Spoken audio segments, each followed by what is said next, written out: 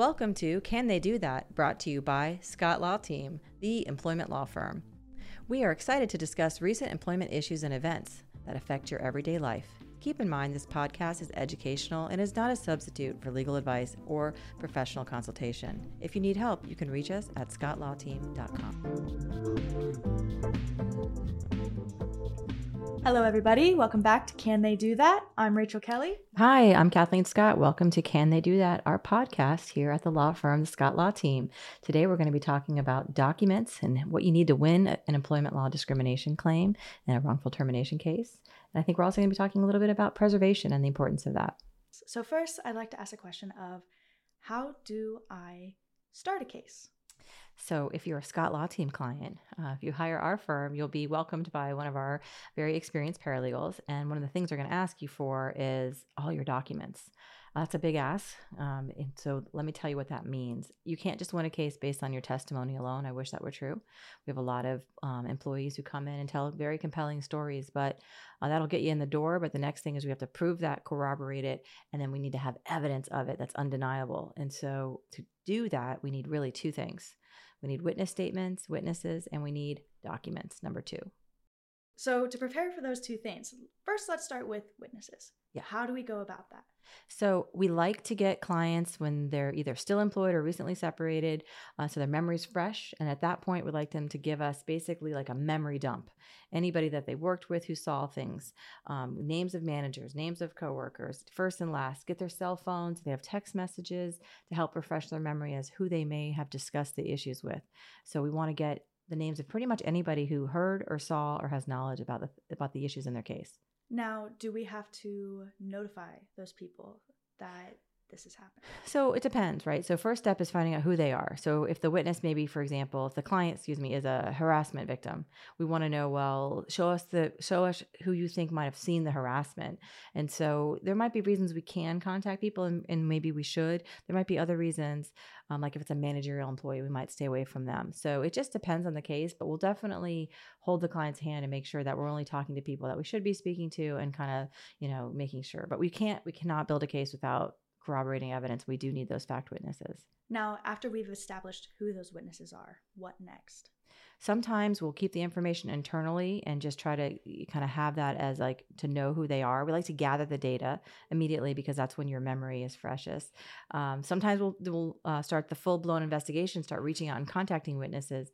Depends on the case and the circumstances and what's going on. Obviously, for a current employee, they may not even be ready for us to be publicly representing them yet, so we might just lay low. Just depends on the individual case. Anything could be a witness you might not think about. It might even be like looking through your phone and remembering that, oh, I know where I was on this day because I did this other task. And it may not even be related to the case, but you're just trying to create like a timeline.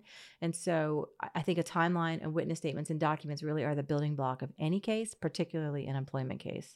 Okay, so now that we've established witnesses, Yeah. now we've established that we can either contact them or we've decided not to contact them. What's the next step after that? So we want to make sure we're gathering documents. We want to do an investigation. So we hear the client's story, and what we want to do is corroborate it, make it stronger, make it better, make it persuasive, and see what's out there. Sometimes we uncover additional evidence, and unearthing new facts and information can make the case really, really strong. So we're doing our independent investigation based on what the client tells us. Part of that means getting things from the client, including documents. And so I cannot tell you, an employment case, documents are a treasure trove. That's where the evidence is, in the texting and the emailing. We need to have the social media posts. We need it all. We'll even go through and, like, if it's an employer, we'll grab the website and download it in its current version. Sometimes we'll try to change the status or change the positions of people. So we like to preserve that. And so we need this information. It's very important to have it early on to get our team working on that soon. Now, if I am signing and I'm hiring the Scott Law Team and I see in my ATR language that says something of the sort, I have to make a copy of my phone. Is that legal? So, yeah. So here's the point. When you're in a legal dispute, both parties in the dispute have a duty under the law to preserve evidence. And I don't know about you, but like I've dropped my phone in my dog's water dish before. I've been in a public restroom and almost flushed it. So things happen. And what we want to do is freeze time, pre-lawyer time. Now you're lawyered up. Let us do our thing, which is let's get every piece of information out. Let's preserve it. We might not do anything with it right now, but we have the ability to do something with it if we choose to do it later. So whether it's legal, of course, we have an attorney-client relationship. People can share confidential information with us, but it's more about making sure that we've preserved every piece of evidence because it's going to help them in their case. And what we want to make sure is that our clients can then raise their hand during their deposition and say, under penalty of perjury, I have given everything to my attorney that relates to the case. And they don't have to worry about, well, I don't know if it's backed up on the iCloud. Oh, I don't know. And there's nothing harder, I think, and I should say nothing, that's a pretty big statement. It's a difficult sell when you're trying to bring a sexual harassment claim. If you're saying all these things happen, but I don't have one single text message that shows it. I deleted those. That's a hard case to win. So we want to get people seeing attorneys soon, protecting the evidence, protecting the data. And just so you know, we actually tell the other side, as soon as we're allowed to, we tell them, hey, we represent somebody. We're bringing a case against you. And guess what? You need to preserve data too. And we tell them the time periods. We say, look, if there's emails, text messages, video, restaurant, for example, in a sexual harassment claim we're working on right now, we know there's video. So the first thing we did is got a letter out saying, do not destroy that video. And we tell them specifically the dates of the video. So if that video disappears, It's a stronger case. That's a stronger case. And under Florida law, it's got a fancy name. It's called spoliation of evidence.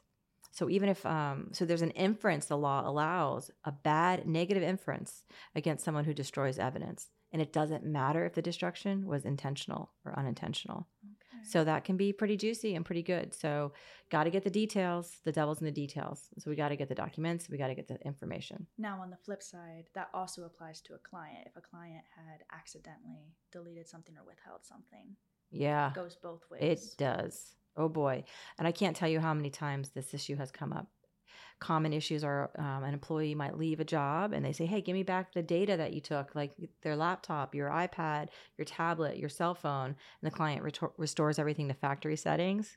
Yikes, that wipes the data in some cases. Sometimes we can get it back. But the inference, that would be a situation where they've destroyed data. And we live in a world where it's not paper anymore. It's data. It's electronic data, and that is the same as document company property. So any change, modification, or deletion of that is a big deal. Now, you've been practicing since 1998, correct? Thank you for reminding me. What is that, 20-some, a long time? It's a lot of experience and a lot of expertise. That's all we need to know. Yeah. So have you seen the impact of the ESI, the electronically stored info or data? Yes. Compared to before? I love it. So I feel like we get so much more information, Papers can be destroyed. Data can't. And sometimes if it is, there's a paper trail and can show, so on your way out, you deleted which files with all of the client data information in it? That looks really bad. But in reverse, we get the files, the Outlook files. Most companies use Outlook, and we go through that, and we can document a lot of what the client's saying. There was a meeting on the day the client said, here's the invitation to the meeting. They did talk about this because here's the thank you after the meeting and the confirmation. And so, yeah, it's been awesome from an employment law standpoint. It's a lot of document review, but we're getting really good at it. Clients shouldn't be intimidated by this idea of preserving all of their data on their personal devices. No, but it is scary. I mean, look, you're going through a tough time. We get it. A lot of times people come to us terminated.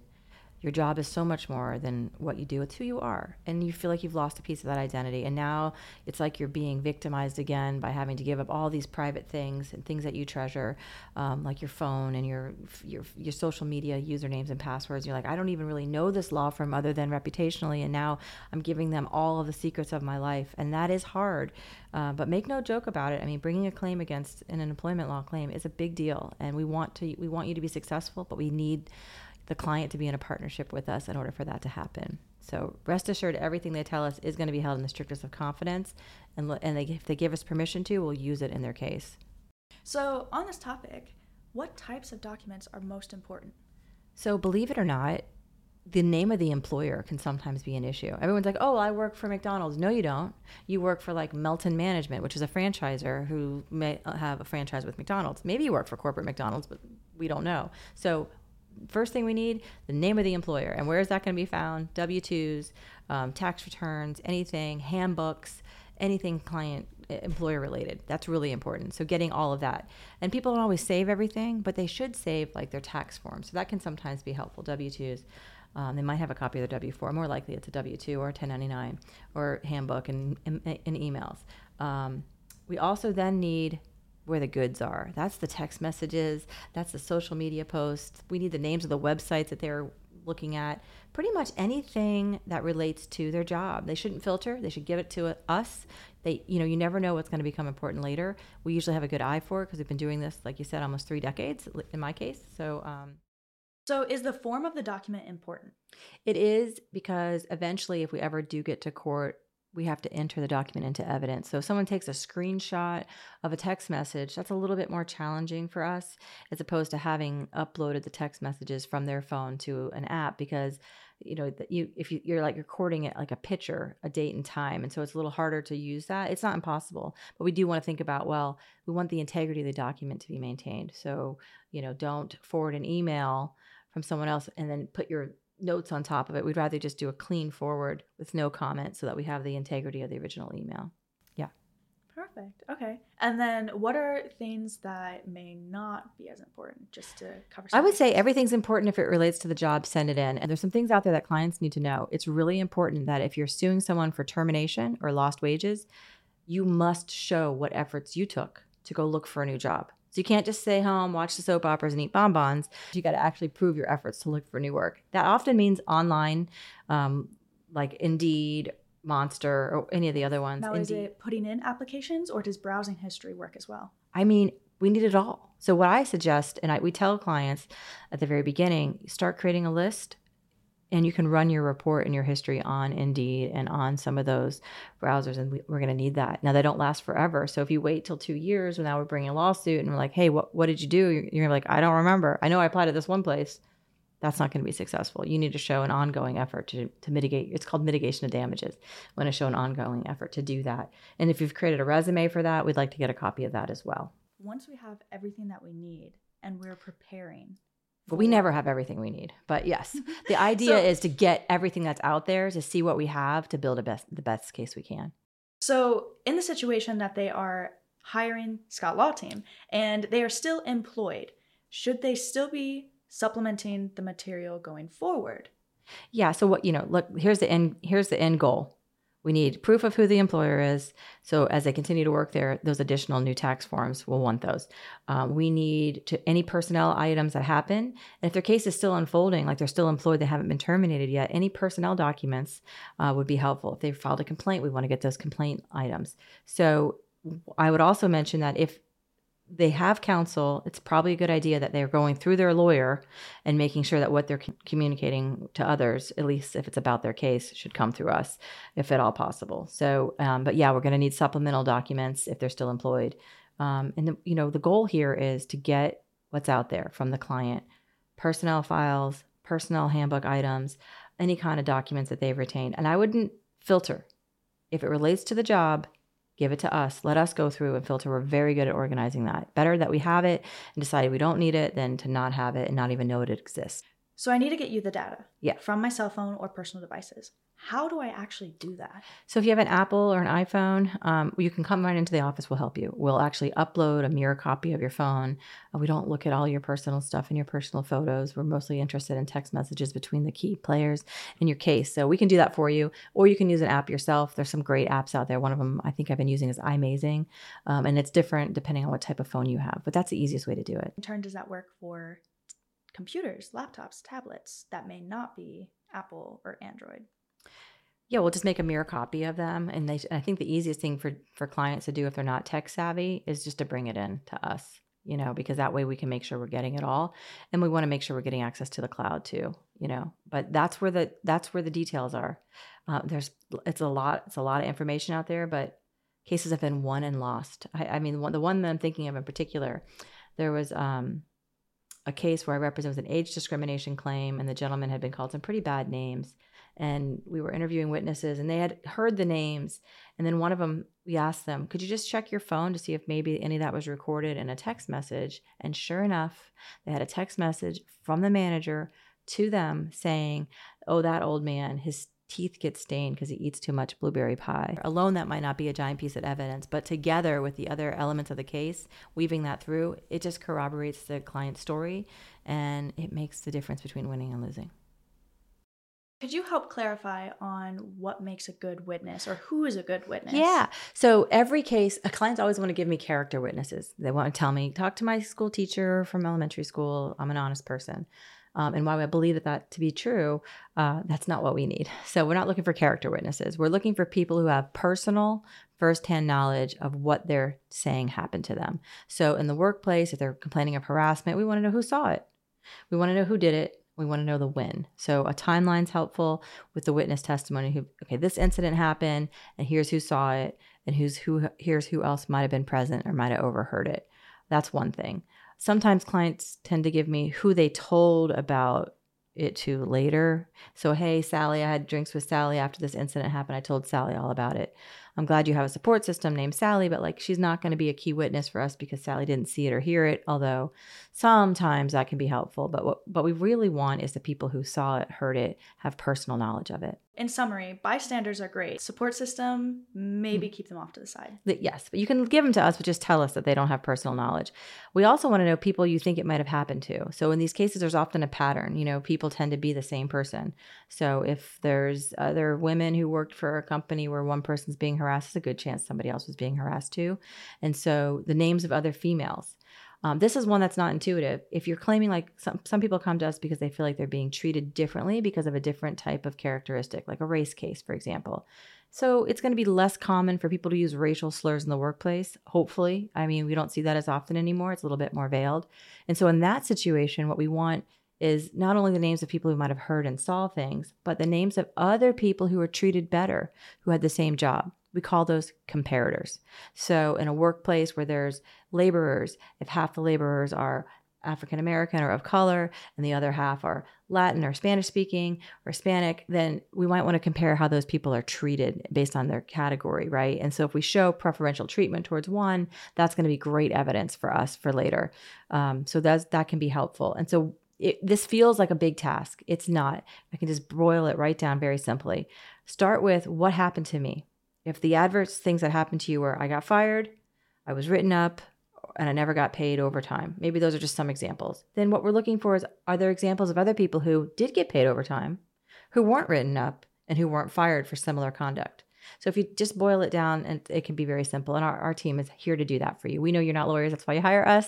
But what we want, you have the information in your mind. We got to get it out so that we can build the best case we can for you. So while we wrap up, are there any keynotes that you hope or wish that clients knew during this process? Yeah, I want clients to know that we're excited about investigating their claim. We do this because we have a passion for what we do, and we want clients to help us help them. And the best way we can build the best case for them is to unearth evidence that proves what happened to them. And we can't do that alone. We need them to tell us with detail, and they might need to tell us over and over again, and we're sorry about that, because the more times you tell your story, the more we learn a little bit about it, right?